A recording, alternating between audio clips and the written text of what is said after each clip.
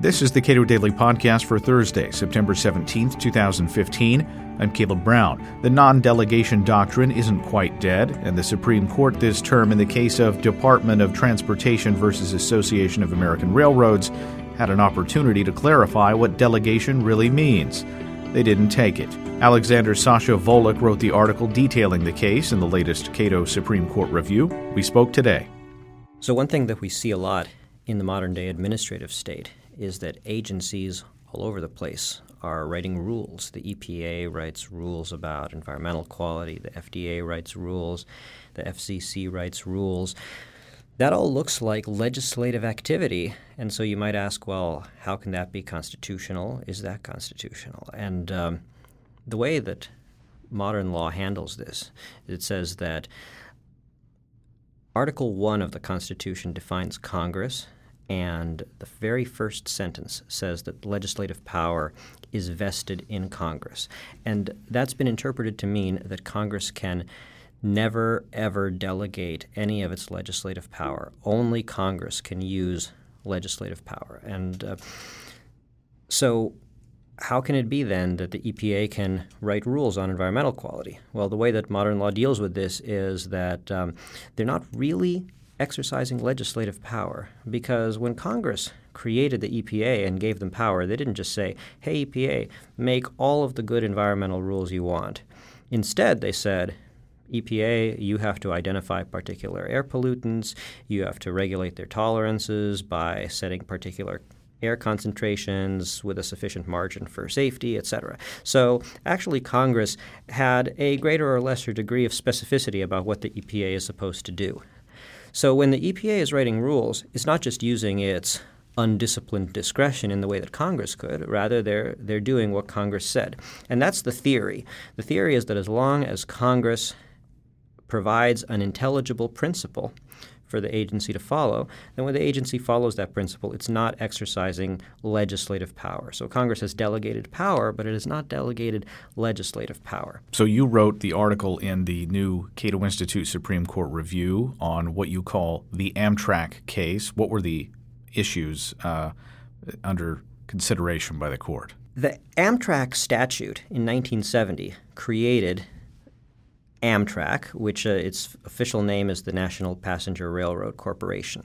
That word corporation is sort of key. There's kind of a question, is Amtrak public? Is it private? What is it? But at the time in 1970, Amtrak was this entity. Its function was to transport passengers, and the existing private railroads could offload to Amtrak their common carrier responsibilities to carry passengers, and in exchange, they had to do things like yield the right-of-way to Amtrak. Now, much later, about 30, 40 years later, Congress decided, Amtrak trains are not always on time, and maybe some of the reason for that is that the private railroads are not always yielding the right-of-way when they're supposed to. So what we're going to do is we're going to develop metrics and standards for verifying the quality of passenger services, including the on-timeness and so on. And if those metrics and standards fall below a particular level, then that will trigger an investigation. The Surface Transportation Board will investigate, and maybe that'll be the basis for fining some of the private railroads for not yielding the right-of-way some of the time. So this is a regulatory scheme for implementing the requirement to yield the right-of-way and other things. Now, how are those metrics and standards done? They're done by a delegation to Amtrak together with the Federal Railroad Agency. And the Federal Railroad Agency is clearly a government agency. That's fine. But Amtrak and the Federal Railroad Agency together have to develop these metrics and standards, which are going to end up having a regulatory effect. And the Association of American Railroads said that that is not kosher because Amtrak has this joint regulatory power, and Amtrak is actually private. And their view was Congress cannot delegate regulatory power, even with an intelligible principle, to a private party. If it's a public agency, then yeah, Congress can delegate with an intelligible principle, but their view was that there is a per se rule against delegation to private parties. And the D.C. Circuit bought this theory. They said, number one, Amtrak is private, and number two, that there is a per se rule against delegation to private parties. Now, both of those propositions are really questionable. It's not clear that Amtrak is private at all. It has many things that make it look like a public entity. And in fact, for purposes of the First Amendment and other constitutional rights, Amtrak is already considered a state actor, so it has to obey the Constitution, which private parties generally don't. So that's questionable. And also the question, is there actually a per se rule against delegation to private parties? And I think the D.C. Circuit also got it very wrong there. The Supreme Court, in my reading, the Supreme Court has never struck down a delegation to private parties based on the non-delegation doctrine. In my view, I would go further. The Supreme Court has never even said anything that supports the idea that there is a stricter rule for delegations to private parties than to public agencies. And not only that, but on at least 4 occasions, and all 4 of those cases are still good law, the Supreme Court has actually upheld delegations to private parties under the non-delegation doctrine. So I think that the D.C. Circuit got it quite wrong on both of those fronts. And that case came up to the Supreme Court. What the Supreme Court did is, unfortunately, there are all of these interesting issues in the case about, is there a special doctrine for private parties? The only reason that the court would get to that is if it agreed that Amtrak was actually private.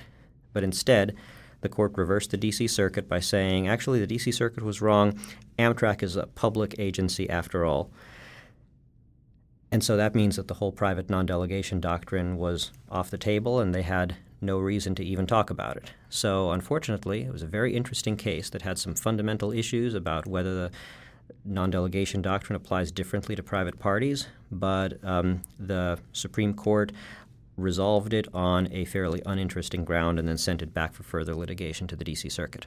So what are the more interesting grounds on which the court could have made a decision? So what the court could have done is it could have said, we agree that Amtrak is private for purposes of the non-delegation doctrine, or they could have said, we'll assume for the moment that Amtrak is private for purposes of the non-delegation doctrine, and that would have allowed them to go on and say, even assuming that Amtrak is private, it makes no difference because there is no per se rule against delegation to private parties, that private parties and public agencies, it's the same rule about Congress delegating power to them.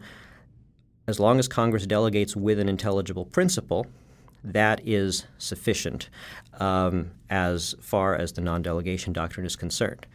But we're still not out of the woods because my view is that the delegation of power to Amtrak violates a different clause of the Constitution. My view is that that delegation violates the Due Process Clause because that's an entirely separate doctrine that says that you can't allow one person to regulate another person if they have a financial interest in the outcome of that regulation. And there again, it doesn't matter public or private. Even public parties can have a financial interest in the outcome of regulation. So the Due Process Clause is very general. It says that self-interested regulation is a no-no. And so I think the D.C. Circuit actually got it right for the wrong reason. They were right that the statute is invalid, but the reason is not the non-delegation doctrine. It's actually the Due Process Clause because regulation is being given to a biased party. The Postal Service has argued that it's private in the past. I think it's probably a little less questionable about that than, say, Amtrak. And you have an organization, the American Bar Association, which is a private organization that is charged with certain public responsibilities. How do we deal with those issues? So, yeah, I think the U.S. Postal Service, I don't know exactly what arguments the Postal Service has made, and I haven't deeply looked into the structure of the Postal Service. The Postal Service probably seems pretty public to me, but I guess I would have to look into that. But I think the American Bar Association, that probably is a fully private organization. Now, some of these private organizations, especially state bar associations, they are a delegated power by state governments. Now, the non-delegation doctrine has no application to state governments and state delegations because, like I said, it's all focused on the text of Article 1, which is legislative power is vested in Congress. It's only about Congress delegating power. And so state governments can do whatever they want. That's, of course, subject to other constitutional provisions, but not the non-delegation doctrine. So I think that, for any kind of delegation to a private party, we'd have to sort of go through the U.S. Code and see what kinds there are.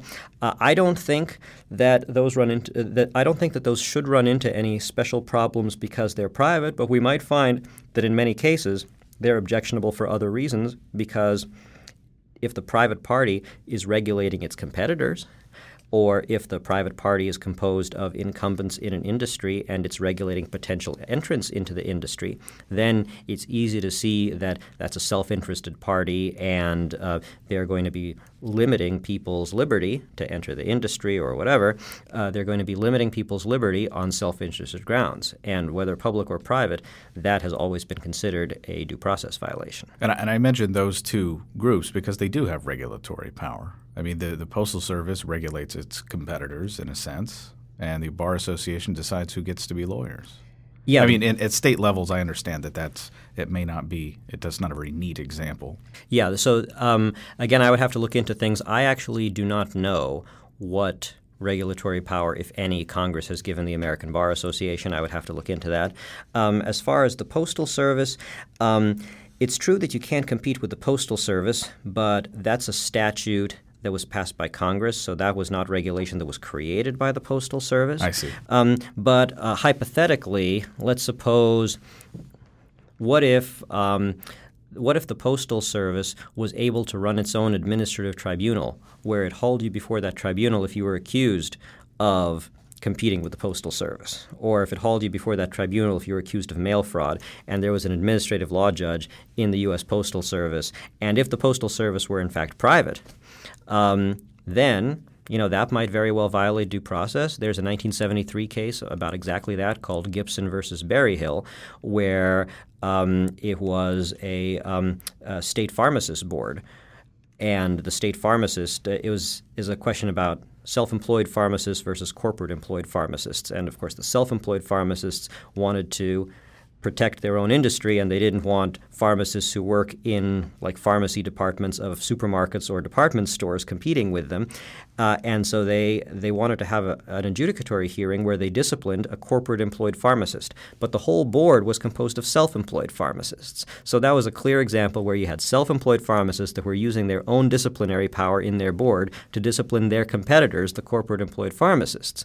And the problem was not that there was a law against that, because the legislature had done that. The problem was that the board itself wanted to run its own tribunal where it was going to discipline them in that tribunal rather than suing them in state court. So that's a 1973 Supreme Court case, and that's clearly about potential due process problems with self-interested regulation or self-interested adjudication. Justice Thomas, in his concurrence, he says, as in your words, has now given us his full originalist view of delegation. So what does he say in his concurrence, and what do you make of it? Well, Justice Thomas is the only person on the Supreme Court who is really thinking boldly and originally about non-delegation issues.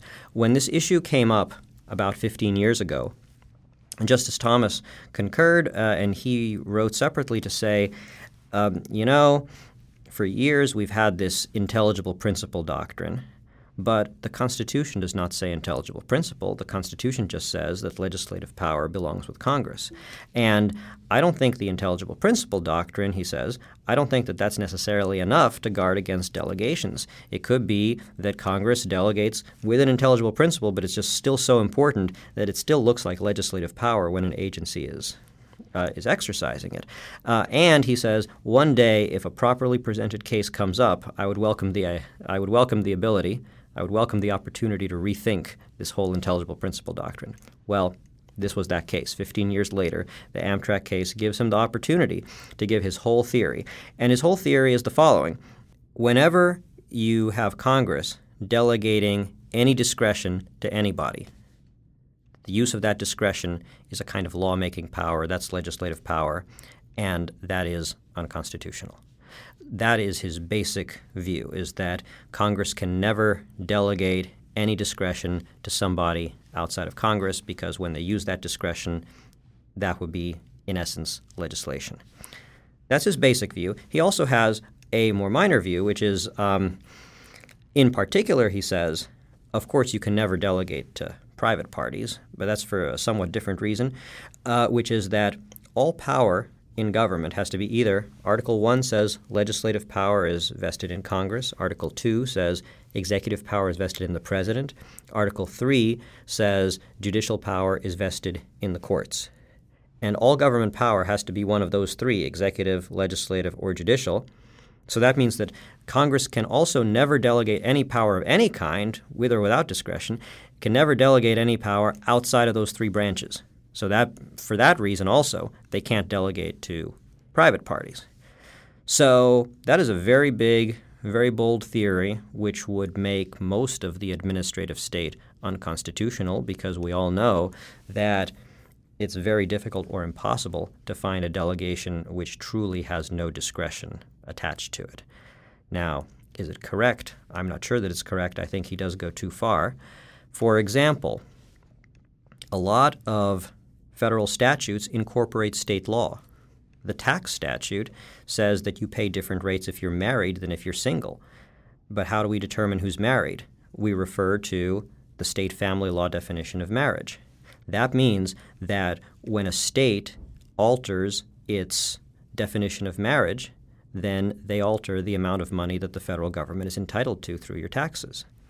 Also, the Federal Tort Claims Act. If you sue the federal government for a tort that they have committed against you, generally speaking, you lose because of sovereign immunity.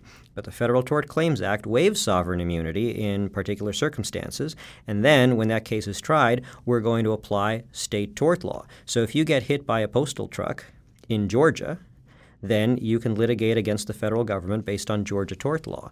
So, in other words, if Georgia changes its tort law, they change the extent of the federal government's waiver of its sovereign immunity.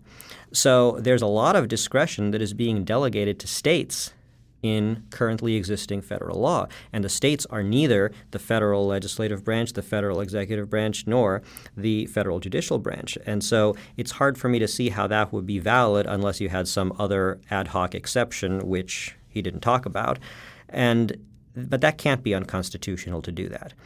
Also, just the very basic function of federal prosecution. When a prosecutor prosecutes you, it's because he has determined that your conduct fits into the elements of some federal crime. And so he finds a fact that you committed acts A, B, and C, which fall within the following elements X, Y, Z of this crime. So fact-finding, Justice Thomas had said, is fine as long as it doesn't involve discretion. But you and I know that always when a prosecutor determines that you have broken the law, there's going to be a substantial amount of discretion. You can't write a discretionless statute that way. And so it seems that this would really call into question fundamental executive powers which would have been fully accepted at the founding. And so even on originalist grounds, I'm not sure that Justice Thomas is right. There are other originalists who have different theories about how to more tightly police the non-delegation doctrine, and I think that those might be more convincing. So I'm not going to get fully behind Justice Thomas's view, but I do give him credit for being the only person on the Supreme Court who is really thinking about what is the proper basis of the non-delegation doctrine and how to actually enforce this constitutional guarantee. Alexander Sasha Volokh is a professor of law at Emory University and a blogger at The Volokh Conspiracy. You can watch Cato's Constitution Day events at our website, cato.org.